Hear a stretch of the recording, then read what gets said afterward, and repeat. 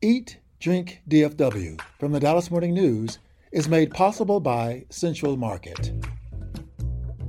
Hey, North Texas food fans. Welcome to Eat, Drink, DFW from the Dallas Morning News. Each week, we dish on the local restaurant scene, food and drink trends, cooking and shopping tips, and unpack everything that makes North Texas one of the most vibrant, diverse, and ambitious food scenes in the country. I'm your host, food editor Erin Booke, and today we're talking about Australian food, PETA's squawking truck, and what makes a neighborhood restaurant so special. Then we'll be joined by special guest Ron Ruggless of Nation's Restaurant News to talk big trends and how Dallas fits in. We also bought a ton of kombucha recently, and now we're going to taste it all to find out which ones aren't terrible. It all gets started right after this. Central Market is really into food. Like when we say cheese, it's in 12 languages into food. Butchers, bakers, and sushi roll makers into food. We're talking so obsessive about quality you can shop blindfolded into food. Central Market is really into food. If you are too, then let us turn your shopping list into a treasure map. Get inspired, get adventurous, or just get a chef-made dinner when you've got more taste buds than time. No place makes every meal more amazing like Central Market. Really into food. Shop now at centralmarket.com. Welcome back, everyone. Be sure to go to dallasnews.com/food after this for information on our show and lots of food and drink stories. And you can always share your thoughts with us at eatdrink@dallasnews.com. Later on, we'll be talking about big restaurant trends with Ron Ruggles. But right now, I'm joined by food writer Sarah Blaskovich, Claire Ballor, and producer Julie Fist to talk about what's trending. So last week, Sarah, we got information that PETA would be driving a big squawking chicken truck to various Dallas chicken restaurants. Can you tell us about it? Yeah, said perfectly, Erin. It's a truck that has pictures of chickens on the way to the slaughterhouse, and they play the sound of chickens squawking as they drive around. And what they said was they were going to start at AT&T's world headquarters, which is in downtown Dallas, where the AT&T Discovery District is, which has a big food hall. There happens to be a chicken place inside the food hall, and I think probably several vendors serve chicken things. And then they pledged to go to 5 other chicken restaurants in Dallas and then hit about 6 in Fort Worth. So this was between Thursday and Sunday of last week. And so they didn't tell these restaurants that they were coming, right? I don't believe they did, and several of them heard about it from my news story. Yeah, and it seemed like we got some video of it also, and I think a lot of people watching the truck go by were very confused. Yeah, I mean, the idea is to tell people that this is gross and that you should go vegan. However, there was video in other cities of people's reactions, and like half of the people were like, I'm just hungry for chicken. So I don't think it works in every scenario, but it was certainly a talker. They realize this is Texas, right? Yeah, right, we exactly. see trucks filled with livestock all the time. Yeah, but Julie, the thing I didn't do was challenge PETA on what PETA thinks. That's not what this journalist did in that scenario for a lot of reasons. Good point. And so what kind of emails did you get on this, Sarah? Yeah, there were many. And the best one was that someone said in the subject line, I am so disappointed in you, period. And then they went on to explain that they were really sad that I talked about this on NBC. Every Thursday, I do a 3 to 5 minute segment about food news, and I mentioned this at the top of it. And this person just wanted me to know that by me saying this out loud, that it was giving PETA a larger platform to talk about their brand and about their beliefs. He thought that this was stupid and that I must as well. And what I told him, I'm just doing my job, man. It wasn't an opinion piece about whether PETA should be here or not be here. It was just simply where they will be. And in fact, the news story had bullet points. It will be at this place on this street from 3 to 5 p.m. on this day. Take that for what you will. Go there if you want to see the trucker, if you want to see what it's like. Don't go if this makes you uncomfortable to be talked to by PETA folks who may make you feel uncomfortable. Just being the messenger here. And so I explained it to this guy. And the thing I love is when a human talks to another human about their job, usually the human comes back to say, oops. So this guy who was very disappointed in me wrote back to say he appreciated the other things that I do. I like how he said it like he was like your dad. Like he's very disappointed. No, it felt personal. I mean, I opened it to be sure I didn't know him. Right. Like a friend or a family member is very disappointed in me. I don't know this guy, but we did become friends by the end, which is one reason happens. Yeah. I love to email with people, especially if they don't like what I'm doing, because gosh, 9 times out of 10, we can usually end up in the same spot. And this was a good example of that. But I just want everybody to know I got no dog in the fight night with PETA and where they go and what they do, but it is my job to report food news in Dallas. And I think that one was particularly important to our audience because they were going to restaurants that we cover a lot. You know, we talk a lot about what journalists should and shouldn't do. And I'll say that if we are writing stories that people want to read and informing them about their community, that story was the #1 story on DallasNews.com on the day it was written. That's proof that it should have been done because people cared. Okay, moving on to another trend that we've been noticing lately. Sarah, you've written about a few new Australian restaurants. I know. Is this a thing? Erin, it could be a thing. I heard you refer to it as a boomlet, which is the most perfect word to describe a thing that's almost a thing, but we're not really sure if it's a thing yet. Right. Yes, we have an existing restaurant owned by Australian folks called Isla & Co., and it's in the Bishop Arts District. There's the Aussie Grind in Frisco, of course, and I think it's expanding, right, Erin? Tell us where. They're expanding to Farmers Branch with a second location in a few months. And then we have this new place that's opening in what used to be known as the Quadrangle in Dallas. We're going to now call it the Quad because it's been being renovated and this is the new name. But it's going to be called Two Hands, and it's an Australian cafe. They do kind of this all-day cafe thing with coffee in the morning, but then brekkie, which is like breakfast most of the day, and then usually a little bit of a finer dinner that's not fancy. LDU is also Australian owned, isn't it? Yeah, perfect. There's another example. And LDU has, 4 or 5 locations where they're serving coffee in DFW. So yeah, I don't know that Australian people opening restaurants is quite a high level thing yet. We have lots of different kinds of people opening lots of different kinds of restaurants, but these are specifically trying to bring Australian culture, whatever you think that to be, to the feeling of the restaurant too. And that goes for LDU and Two Hands and Aussie Grind and Isla. So what makes something Australian? Like, how is Australian food different? It's a good question, and I don't know that I can answer that. I've asked this question of the Isla & Co. owner, and he says, first of all, Australia is a place of many cuisines because it's a place of all kinds of different people. That's kind of your non-answer answer. The other thing I think is this all-day casual cafe thing where coffee is possibly drank all day. There are cocktails midday to in the evening, and then brekkie all day if you want it. But yeah, what specific dishes? I think there are a couple that most Australian cafes have, and then everything else is up to the interpretation of the chef. But also in Australia, I think like coffee culture is like a big deal. The flat white originated in Australia, I believe. It seems almost like a vibe rather than like a cuisine. Right. Like we're just going to hang here all day and be chill. A lowercase v vibe. Yes. Not an uppercase v vibe. No. Which is different. It's not vibe dining. That's sparklers and dry ice, right? Yeah. Do any of you guys remember Olivia Newton-John's store, Koala Blue? I don't remember that. I remember Outback Steakhouse. I like Outback Steakhouse. Yeah, why didn't we mention Outback Steakhouse at the top of its Australian boomlet? Just kidding. But I mean, it does need to be mentioned, I guess. Yeah, it's a thing. Can I say that bloomin' onion is delicious? It's really good. I don't know if I've had one in 10 years, but gosh, that thing's good. And then I learned through some stupid news story that it's super bad for you. Of course it is. Of course, it's like just fried hell.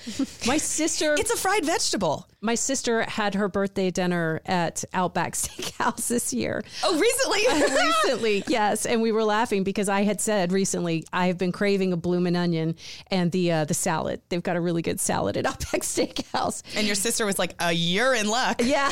I mean, if you want to talk about experiential dining and how that's a trending thing, like Outback was kind of it back in the 90s. Totally. You know, I wonder if fondue will come back. I'm from Arizona, as you know. Sorry, yeah. Texas Roadhouse was like a cultural experience. This is so fun. Yeah. And did you feel like you were in Texas, whatever that might be like when you were not there? I didn't know what that meant because I had never really been to Texas. Yeah, but that's it was so like, to great. me, I thought of growing up as a kid, Outback Steakhouse and Texas Roadhouse were like the same thing, just different cultures. That's not wrong. Oh. Yeah. Okay, so another thing we've been talking about recently, I sent out my newsletter last week and asked people about their favorite neighborhood restaurant, because I know last week's podcast, we sort of lamented, the loss of the neighborhood restaurant in favor of a lot of these big restaurants coming in. And I got so many responses. It was lovely to see like how many people have their own favorite neighborhood restaurant where people know them and they have their regular orders. So I'm just going to read a few. Let's see. Sue's was on there several times. Same with the Lover's Seafood, Bar None, East Dallas. Then we have La Bilbo K, Princey on Royal, Nona was on there, Fish City Grill, Avanti, and North Point Cafe in Denton. And I had not heard of that place yet, so I'm going to have to check it out. But that sort of brings a question like, what is a neighborhood restaurant to you guys? To me, it's one of those places that you're not exactly sure like when it opened or how long it's been there. It just kind of feels like it always has been there. I love that. And a place that I think you can walk in and know people's names because often the staff has been around for a while too. And to me, the best ones are like made by and for the people living in direct proximity to it. Oftentimes, I think the best little spots like that, you talk to the owners and they live down the street. But to me, they're cozy spots that you feel like you can just show up exactly as you are. Yeah, I agree with you totally, Claire. And I think that price has something to do with my view of a neighborhood restaurant. It's affordable. You go in the middle of the week with your kids and your kids are welcome. Now, I think this phrase neighborhood restaurant is at odds with how I think of neighborhoods in Dallas. I know we've lamented maybe the potential loss of the neighborhood restaurant, but I think today and in the future, Dallas has incredible neighborhood restaurants. And when I use that phrase, I mean that we have many excellent neighborhoods that are very different from one another that have restaurants that feel very specifically placed in those spots. So there's a lot of restaurants in Preston Hollow that people in Preston Hollow eat at and love and are maybe not known by folks outside of that area. You go to Oak Cliff and somebody who lives in Oak Cliff loves the restaurants in Oak Cliff. Same with Highland Park, same with East Dallas. I think that when you get inside those neighborhoods, though, it kind of then the price point depends, right? So I think we really excel at neighborhood restaurants if it comes to restaurants with a neighborhood identity. But once you get into those neighborhoods, where can you spend $40 or $50 for a family and have a really excellent meal? That is a different question and maybe wouldn't be the same list of neighborhood restaurants. Another thing I want to say is that Nick Badavinas created neighborhood services in several neighborhoods of Dallas, and that place is too expensive for my family to eat once a week, right, but was long hailed as an excellent neighborhood restaurant and was given the darn name Neighborhood Services because of it. Yeah, and it's kind of it's a bad example. Well, it kind of reminds me of Homewood. Like Homewood to me is very neighborhoody feeling, but special. So it's like neighborhood plus restaurant. Maybe. Well, and here's the thing. It is in or near Highland Park. Right. Could it be an every Tuesday spot for someone who lives in Highland Park? And is it their neighborhood restaurant? That's true. Possibly. Is it my neighborhood restaurant or yours? Probably not. But we also don't live in the neighborhood. And it might have something to do with like stage of life because like one of my favorite neighborhood places is RM 1220, which is famously not kid friendly. That's right. And but we don't have small children. So it's very common for Dave and I to go and sit at the bar and have a couple drinks and eat the mussels and split a meal, you know, so that is our favorite neighborhood place.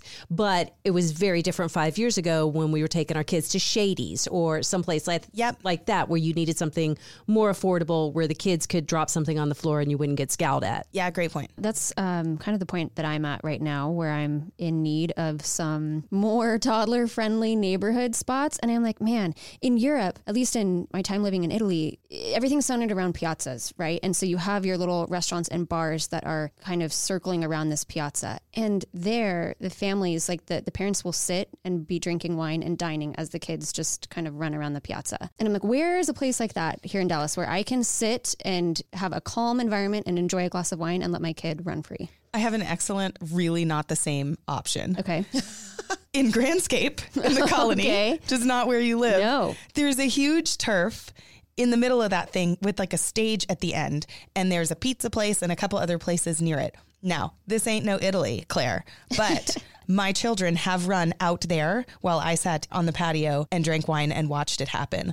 That sounds great. You know, like, welcome to Dallas. We'll give you a turf on top of some concrete. You know, I think there's the same kind of setup at where Connie Rosso just opened at Hillcrest and Arapahoe. This is part of the reason it broke my heart when Laduni closed at North Park Mall, because you could sit out on the patio at Laduni and you can still sit on the patio at Breadwinners and let your kids go nuts out there and play hide and go seek and run around in that, what would you call that? It's like a patio? Park. What's the Dallas version of a piazza? A piazza. Thank you. Yes, in the courtyard. In the courtyard, thank you. And that's, I mean, we spent several bottles of wine out there with friends, letting the kids play while we would hang out on the patio. It was great. You know, I think we're trying, but I think that restaurant culture here is just different than the one you're explaining, Claire, and I want it. I know. To me, I'm like, that would be my ideal kind of neighborhood restaurant where I can there can be a space for me and my toddler who gets into everything. Okay, well, thanks, guys. And thank you all for sharing your favorite neighborhood restaurants with us. We'll definitely be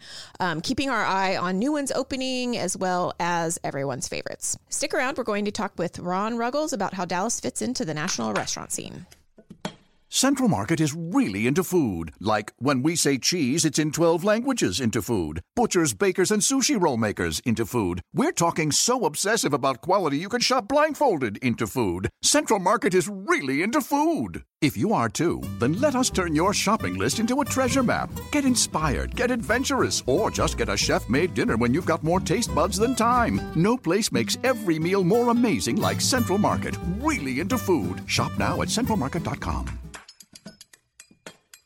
Welcome back, everyone. We are here today with special guest Ron Ruggles of Nation's Restaurant News. He's based here in Dallas, and he's covered the restaurant industry since 1992, writing for the Dallas Morning News, New York Times, Food Network, and more. So, Ron, tell us a little bit about your job. It's so fascinating to us here. Well, it's a great job, but I write more about the business than actually getting out, trying new restaurants, though I get a lot of that on the side. But I know all the big players like McDonald's, Wendy's. Brinker is based here, which has Chili's, of course, founded locally. So it's covering the restaurant business, acquisitions, mergers, trends. And it seems like that's a very active industry to cover, yes? Boy, the pandemic has been amazing. I mean, it's restaurants got hit because nobody was able to go to them for several months, and the recovery has been a real challenge. And so where is the restaurant growth right now? It's growing really well. We were just talking earlier about the segments that seem to be really popular right now are the ones that people are wanting to gather together and do something besides eating. So you're seeing a lot of pickleball, a lot of trampoline, a lot of shuffleboard places opening up. But you're also seeing a lot of fine dining. Dallas is attracting a lot of big players from outside. We were talking about Carbone's coming from New York. A lot of big chains are coming in. Yeah, what do you think about that, Ron? You know, we're seeing all these businesses that have all this glitz in Vegas and other cities, but then there seems to be some of that moving into Dallas. What do you think about that? Well, I think glitz is definitely part of the new way that people are consuming restaurants. They want dinner and a show. And the show can be defined either as a pickleball game or something entertainment-wise, or even just a lovely, lavish environment. That seems almost in contradiction to the fact that we are facing record inflation right now and that a lot of people are scaling back on certain spending. Do you think that that kind of dining has staying power? Does it seem like even all things considered financially, people are really interested in this? It's part of the economy right now. You're seeing recession affect people across the economic strata in different ways. I was looking at I've not been to Carbone's yet, but their menu, I mean, there are steaks on their menu that are close to $100. Or if you want to buy something for $2, it's well over $100. So some people are able to afford it, some people not. Oh, and what was it that you tweeted the other day about the local bar that had one cigarette on the menu for $3? That's the Clifton. Yes, the Clifton Club. Grill. I have not been there, but I was looking at the menu that was posted online, and they offered one Marlboro Light cigarette for $3, which if you think a pack of cigarettes in Texas now is between $8 and $9, that's 45 cents a cigarette. That's a pretty good return on the investment for that cigarette. I loved your tweet, Ron, and it had me thinking, I've not bought a pack of cigarettes, so I couldn't really reckon without doing some research whether $3 a cigarette was a good price or not. It seemed expensive to me, but I was like, well, I don't know how much a pack costs these days, you know, so. It's like an egg. It's the same inflation as eggs right now. But I have found cheap eggs. So yeah. Sprouts had some for like $3.99, which I bought a lot of eggs, let me tell you. Yeah, about the eggs, it's funny you say that. I feel as though the eggs I've been purchasing, we're big egg purchasers in our house, are like sort of expensive.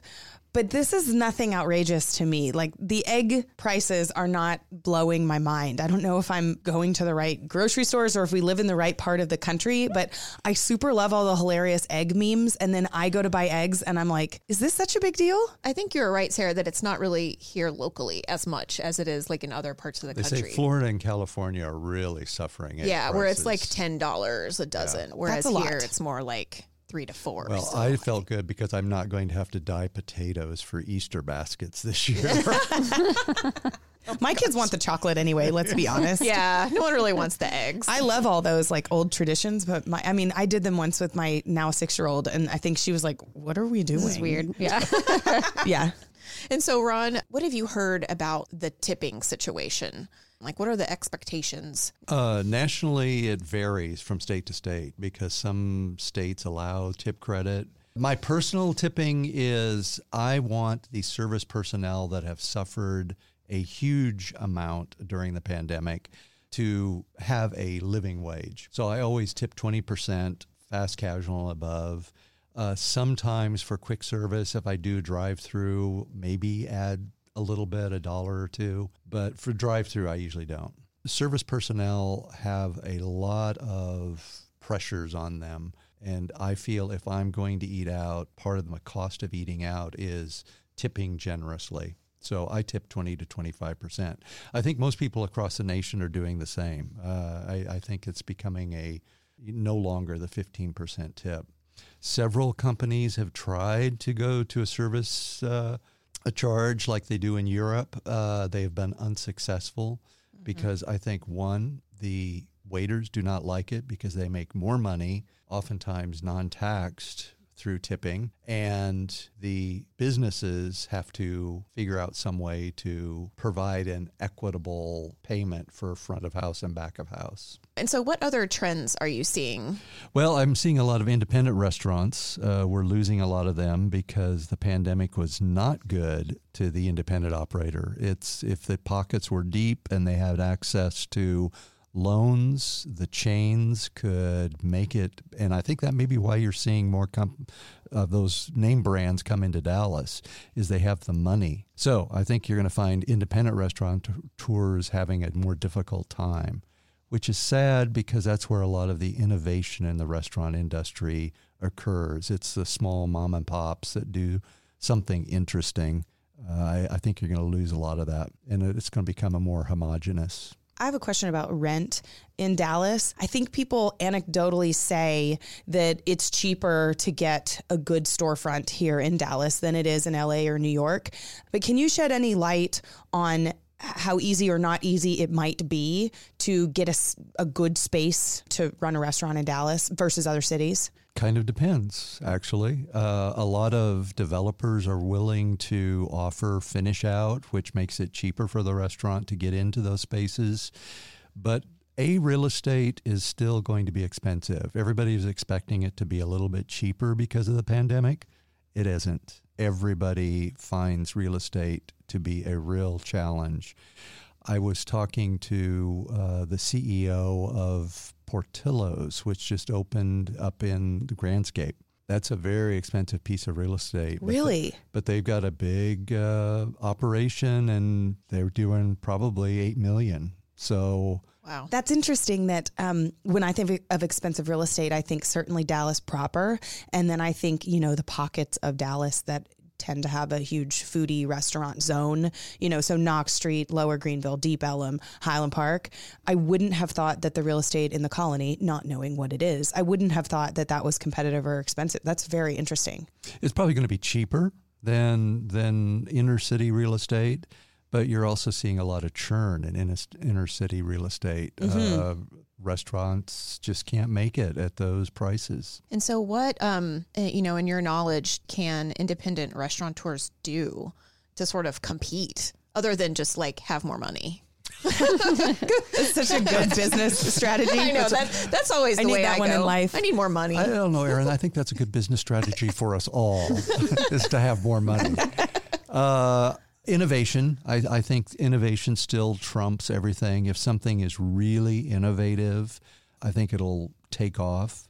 I did eat at the Ram here in downtown Dallas, and they offer a steakhouse experience that's a little bit different. In fact, one of the best desserts I had all of last year was the Paloma cheesecake at the Ram. Oh, great. It's imperial grapefruit slices on top of a cheesecake. That sounds great. Can I ask you a tacky question about going to the Brass Ram? Yes. How much did you spend? I was not paying for the meal. Oh, fantastic. Even better. So I'm sure a lot was spent. Couple $100 a person? Oh, probably easily. That's been my experience too. And it's such a cool place. I really like it. It is pricey. Yep. Part of the experience. I think you're finding that occurring across the restaurant industry. Grocery prices went up with labor inflation, commodity costs, and rent going up. Restaurants are having to make the change. Easily now I can spend $40, $50 on a meal going out, which it used to be $25. Yep. Yeah, I think I spent maybe $50 ordering Halal Guys. Delivery. Oh, wow. For your family? Yeah. Yep. And so there's the delivery fees and then the tipping, and it was like $50. I'm like, wow. I think it saved the restaurant industry, the fact that they had third-party delivery during the pandemic when people couldn't breathe other people's air. I mean, I went to a Popeyes and I washed my money with Lysol when I got through the drive-through. This was early in the pandemic. Right. I broke my leg in March, and for 3 months, I couldn't leave the house. So I had to rely on third-party delivery, which I did every night. I don't know how people afford it. So I think there's going to be a pushback, especially if there is something in the economy that gets a little shaky. And I think people are starting to be a little concerned about that now. Well, and we should also mention that delivery, while it saved a lot of restaurants, is not super lucrative for the restaurant itself either. Those who are using the big guys, DoorDash, Uber Eats, Caviar, are giving a huge percentage most of the time back to those third-party delivery apps. So we're bearing the big cost, but then the restaurant is still handing some money over, sort of out the door to the left. It all means an expensive experience that, yeah, sure, you're still ordering from that restaurant, but they really wish you would come in or somehow, get your food from them without this other guy. And you're paying $15. The restaurant's paying 30% of whatever the check is. It adds up. Mm-hmm. So kind of talking about the food, what sort of cuisines are you seeing? There's so much Italian. Yes, every other restaurant is so much Italian. I just got an announcement today for another Italian place in Fort Worth. Mm-hmm. So I think Italian is going to continue to be big. One, it's cheap for the restaurant operator for the most part because pastas are rather reasonable, and they can keep the cost low for the consumer. But I think you're going to see chicken everywhere. Chicken, hot chicken, chicken nuggets, chicken. It just don't try to buy their eggs if you're in California or Florida. No ovas, yeah. Kind of crazy to expect even more chicken. I kind of feel don't like we feel like we've chickened? Yes. And Italianed. I feel like we've hit the ceiling, but I guess not. Nope. I think you're going to see a lot more chicken. Did you guys see, I went to a place called Crimson Coward in Frisco, and I got it's a Nashville hot chicken place, and I got a Nashville hot chicken sandwich. First of all, it was $18 for the combo meal before tax, tip, all that. And what came with the combo? Fries and a drink. And the drink I learned after I got my cup was Pepsi products only. And I don't even really drink soft drinks, but when I do, I kind of want like a Diet Coke, and that was not an option. It was a little tough, but That's a bait and switch right there. I know. It was like whiplash because I was like, wow, this is a lot of money. Oh, I can't drink anything I want to drink. Okay. But the chicken sandwich was like half a chicken breast, and then most of it was under a bun, but some was sticking out like a tongue. I thought this was a mistake, and I took pictures of it and I posted it on Twitter. I just thought, what are we right here? And then I learned that this is a thing at Crimson Coward. This is how they construct their sandwiches. But I was so confused by it that I tore off the tongue-like chicken because I was like, this mustn't be the way a chicken sandwich is supposed to be. And then I ate some of the chicken sandwich as is with like the discarded chicken on the side as if I wanted a large nugget, but I didn't want the large nugget. And I was so dissatisfied with the whole thing that I ate a couple of bites and just left. That was my crowning chicken moment most recently. It was like, what is happening with chicken? Ron just needs to see the picture of this. So here is Sarah's tweet, and here is the photo that she tweeted. So, okay, that is a big tongue. Yeah, and doesn't it just look like they went like, this lady looks nice. We're going to give her the biggest chicken ever. Oops, it doesn't fit on the bun at all, but it's going to be fine. Like, that's what I thought happened. And then it's like, no, this is how they chicken sandwich. Do you think they think that's value, perception of value? I do think that. But as a person who puts food in my mouth and not somewhere else, I held it and was like, how do you and why and where? Yeah, I think restaurants are trying to differentiate themselves and just very, very well, especially if you're a chicken restaurant, you have to. I mean, they're a dime a dozen. Yeah. Exactly. Do you have any like war stories, Ron, about like odd or interesting food that you've eaten? As far as interesting things, I have eaten probably more offal than anyone should. Oh, wow. I'm not a big fan of offal. I was raised on liver and onions, and I still hate it to this day. But I love pate, so Me too. You know, who goes? Yeah, who doesn't? As far as interesting things, I have eaten worms, ants, crickets, cockroaches, and grasshoppers. You lost me at cockroaches. Do you have a what? favorite in that list? Or they all kind of fall together? Bugs they say, are going to be the food of the future. Well, and so many cultures rely heavily on them. At the restaurant show about 3 years ago, they were offering cricket chips, bags of cricket chips, and the sponsor was a exterminator. No. My God. Wait, can you build those cricket chips for me? Was it a flattened cricket? It was a cricket flour. Like someone stepped on it. Made into a what looked like a Tostito, a triangular chip. Okay. Yeah, I had them flattened, and then maybe you could still see the outline of the cricket, and then deep fried. Like somebody had stepped on it. No. Yeah. Thanks so much, Ron. Stay with us. Coming up in our next segment, we'll be tasting a whole bunch of booch. We'll be right back. Hey, listeners. This is Christopher Wynn. I'm the arts and entertainment editor for the Dallas Morning News. And that, thankfully, includes the food team that you're listening to right now. What I love about this beat is that food stories are people stories.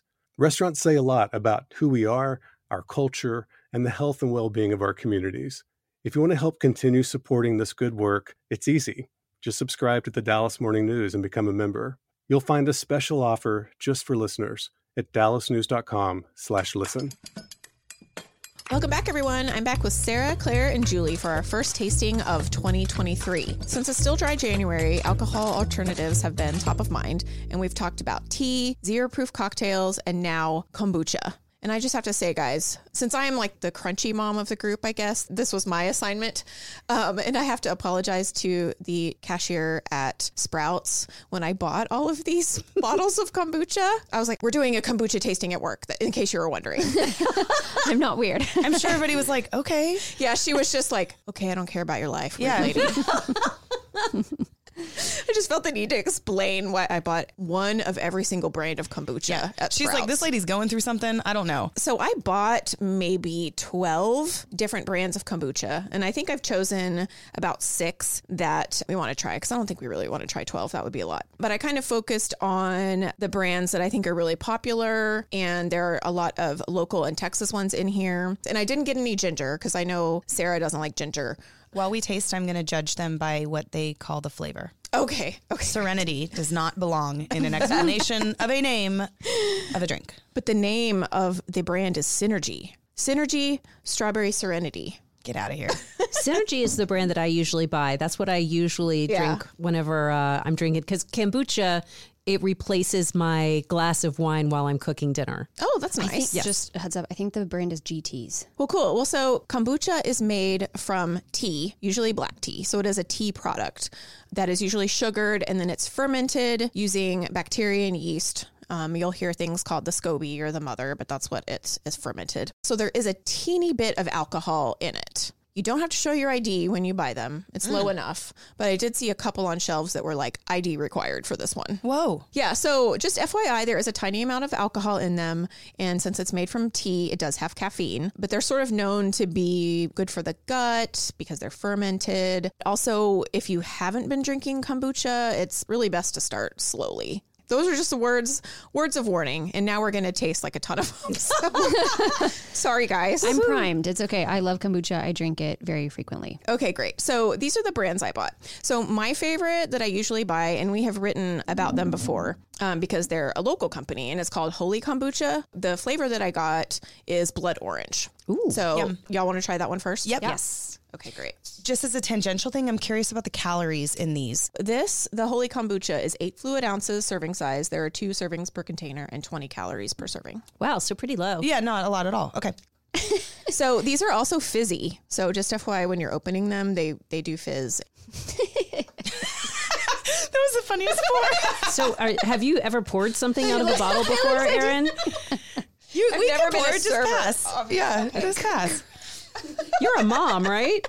Whoa, a little bit goes a long way. This is like pouring champagne. Yeah, it is. It smells like we're decorating Easter eggs.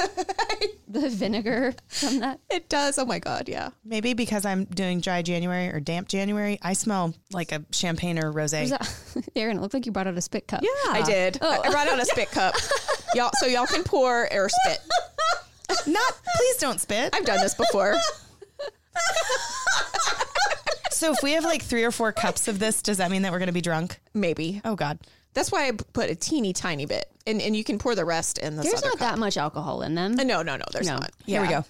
Oh, please, someone use the spit cup. I'm dying with to see abandon. this. That's nice. I like it. Mm-hmm. But again, I'm a Bucha fan. So Oh, okay. So, and Clara, you drink a lot of it, right? Mm-hmm. And Sarah, but you haven't had a lot of kombucha. Correct. I don't love a vinegar forward drink unless it's more like a shrub in a cocktail. So I can get with the idea. It takes me toward cocktail land. Like I wouldn't drink this in the middle of the day because that's not when you drink cocktail like things. Yeah. No, I can see that. I have poured kombucha in like a coupe before. And you can do mixers in kombucha too. Like I think a lot of bartenders use kombucha for their non-alcoholic or low alcohol drinks that they make. I think this is a good one for someone who probably has not had much kombucha because it's a little bit on the milder side. Okay, so the second one I got to try is another Texas brand called Cosmic Kombucha, and this one I see a lot at Whole Foods. This one is made in Austin, and the flavor I got sounds pretty cool, actually. It's called Texas Blues with blueberries, basil, lime, and agave. ooh, so good antioxidants. That sounds delicious. Do y'all think this stuff actually does anything for you? Do you believe in the health benefits? Yeah, I do. Because when I drink it, and I do enjoy it a great deal, it really just feels like it's tearing up my stomach. It just makes my stomach gurgle a lot, and then that's kind of it. Well, it's like similar principles as why yogurt is good for your gut. The gut flora, which might be one of my words. Like That's a band name right there. gut flora. It's a feisty one. Yes. Cosmic Dang. Kombucha, the Guys- feistiest so far. Guys, that's what we're putting in our body. That's a volcano.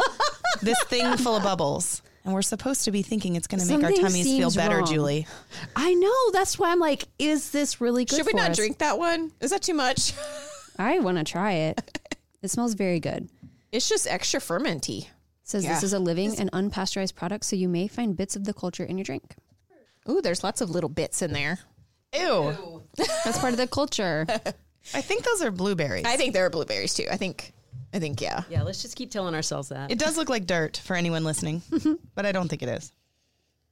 I think that's like the sweetest kombucha I've ever had. It's very funny. Both of you said different things, and I got yet a third thing, like a breath full of basil. Yeah, Herbaceous. I think that's delicious. It is really good. I like the basil in it. And maybe the sugar is what made it so fizzy. I don't know. Maybe high sugar content. Although, interestingly, it is not super fizzy in the mouth. That's true. Yeah, I think this is a good gateway. As not Yeah, much of a yeah. kombucha drinker, this doesn't read like a strong vinegar drink. Okay, so this is another brand that is pretty popular. I've seen it at a lot of grocery stores, and this is GT's. This is their Synergy Raw Kombucha, and this flavor is Strawberry Serenity. And Nope. other things on the label say 9 billion living probiotics. Are we sure? anyway. Again, just if this thing is on, are we sure we want 9 billion anythings in our body right now? I don't know, man. Okay, I'm gonna look this up. I'm gonna look up the health benefits of kombucha. Like the billions got me a little bit It's concerned. right. Yeah, it's a lot. And so this one is made with black tea and green tea, kiwi juice, and strawberry juice. It also says, and 100% pure love. Oh, no. That was According just for to Sarah. who? That's something that needs to be fact checked. Watch out, not over your computer. That needs to be fact checked. How do we test for that? I haven't tried it yet, but I don't like it. You don't like the manipulation? I don't like being told how to feel.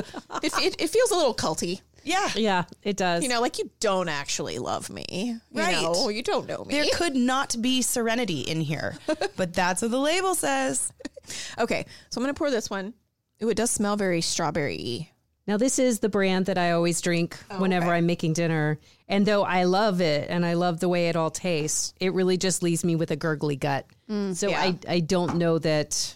That's how you know it's working. Is it really? Yeah, I don't okay, know. so here, let me tell you. This is what WebMD says, so Okay. take it or leave it. Fermented products in general are good for the microbiome and gut health. Fermentation makes probiotics, which help with diarrhea and irritable bowel syndrome, and they may even strengthen your immune system. When you read about the benefits of kombucha, there are a lot of there's a lot of usage of the word may.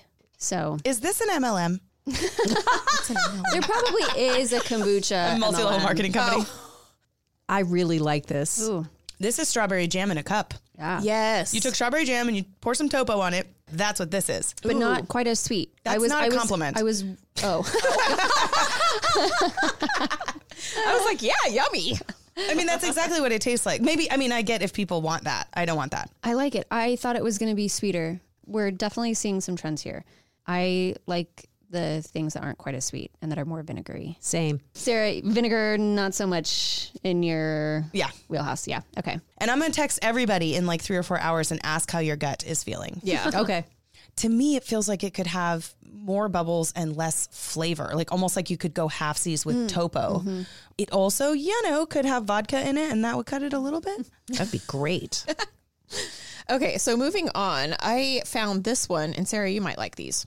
This is called Greenbelt Craft Kombucha, also out of Austin.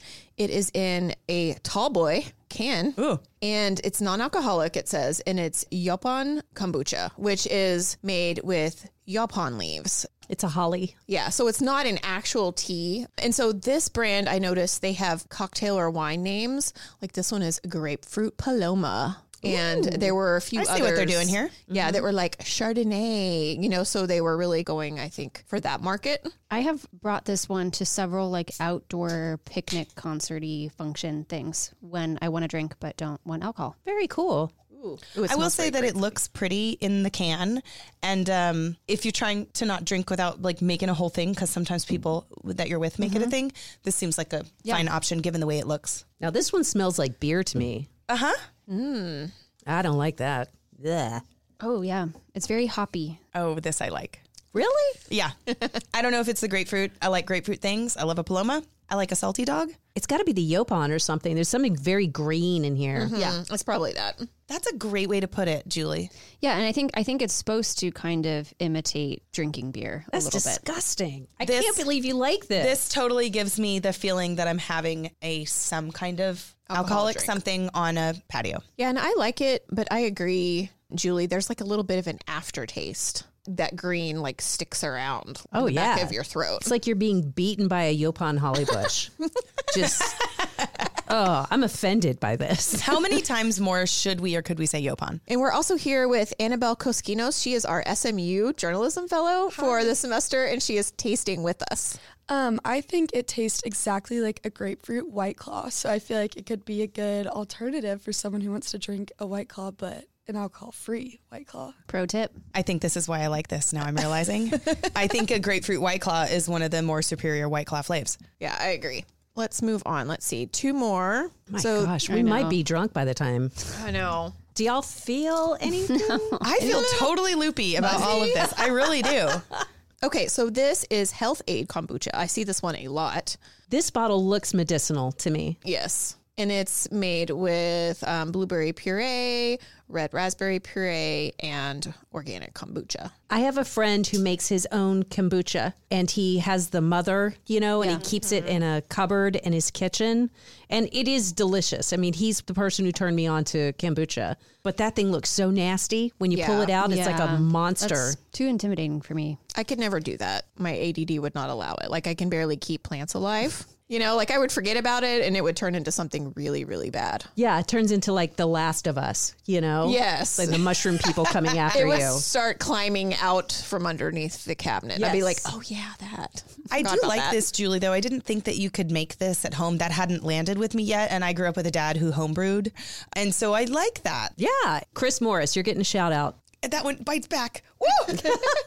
So this is berry lemonade, and it's very lemony. That's what it is. Yeah. This is not the vinegar taste that really gets me. It's that lemon pucker at the back of your mouth that made me go, ooh. I like that. Yeah, this is really good. It's not for me. It's too tart, too lemony. And then, you get all that added with the vinegar. It makes me feel like my teeth are rotting. But I think if you love kombucha, this, right, Claire, has like the right flavors. Kind of. This actually, though, I do like the flavor profile of it. But this one and this brand always kind of falls flat for me.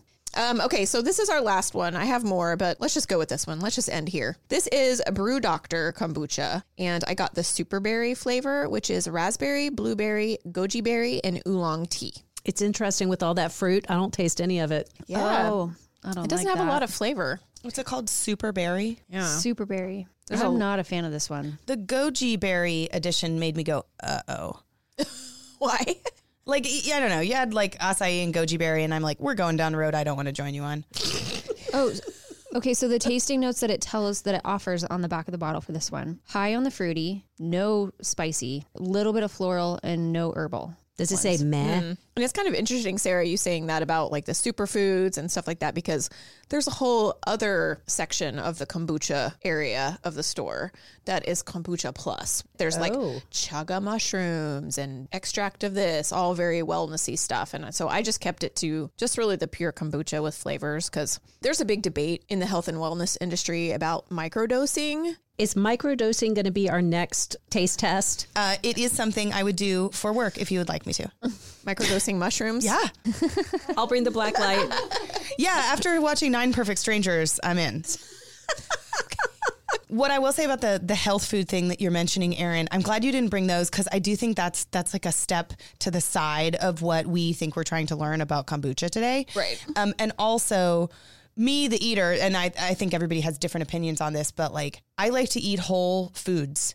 I think that's a great way to ingest food. And so if somebody wants to eat superfoods, that's fine. But my personal thought is then eat the food. Like, I don't think I want it in a fermented drink with other things in it and a plus sign at the end of the brand name. If you want to eat acai berries, eat them. I would love to hear from someone who had gut issues and started drinking kombucha and felt that they really benefited, because so far I do feel like it's kind of just a healthy trend. I think part of the health benefit too lies in the fact that this is an alternative if you are someone who is a heavy soda drinker and you're trying to move away from that, or you're trying to swap out some of your alcoholic drinks during the week with something else.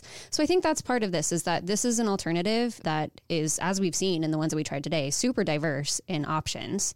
And it gives you a drink that has a little more excitement to it than just drinking a Topo Chico or something like that. That's a really good point. It's something that it gives as opposed to taking away. Do we all want to pick a favorite? Yeah, I want to know what everyone's favorite one was, especially you, Sarah. Which one was your favorite as a non-kombucha drinker? If you had to drink one, which one would you pick? So first of all, I would never finish an entire one of these in 3 weeks. I want a couple sips and I like it, but I couldn't see myself getting to the bottom of one.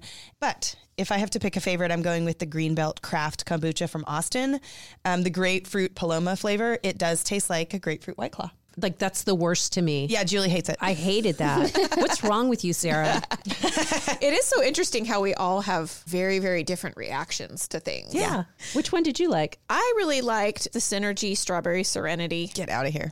No, I think that's fine, but the name is dumb. Can we all agree that? Yeah. No, that's my favorite too. But I did sort of like the strawberry jam flavor to it. That's your favorite too, Julie? Yes. Okay. Yeah. Yeah, I think that was my favorite as well. Whoa. Oh, wow. Yeah. Annabelle, did you have a favorite? I like the strawberry serenity. Serenity as well. Well, that's what everybody needs to buy except me. That's great.